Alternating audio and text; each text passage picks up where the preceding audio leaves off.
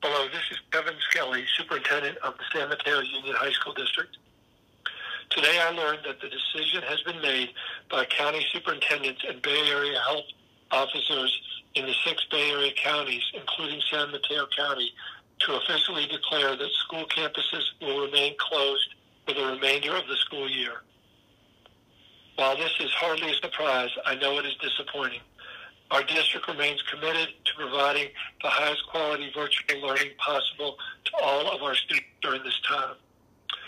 The board and I have received considerable feedback regarding the credit, no credit grading proposal staff was scheduled to share with our board of trustees at a special meeting at 5 p.m. tonight. In the interest of carefully considering this input, we have decided to postpone the meeting scheduled for tonight until Thursday, April 9th, this coming Thursday at 5 p.m. Additional information will be added to the agenda as soon as it is available. Members of the public who have an interest in this meeting can join via Zoom. Please see directions in the latest news section of our website.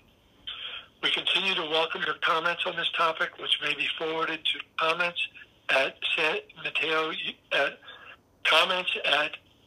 smuhsd.org to be shared with our board, or you can email them directly at board@smuhsd.org. Thank you for your support of our district, and continue to enjoy your spring break.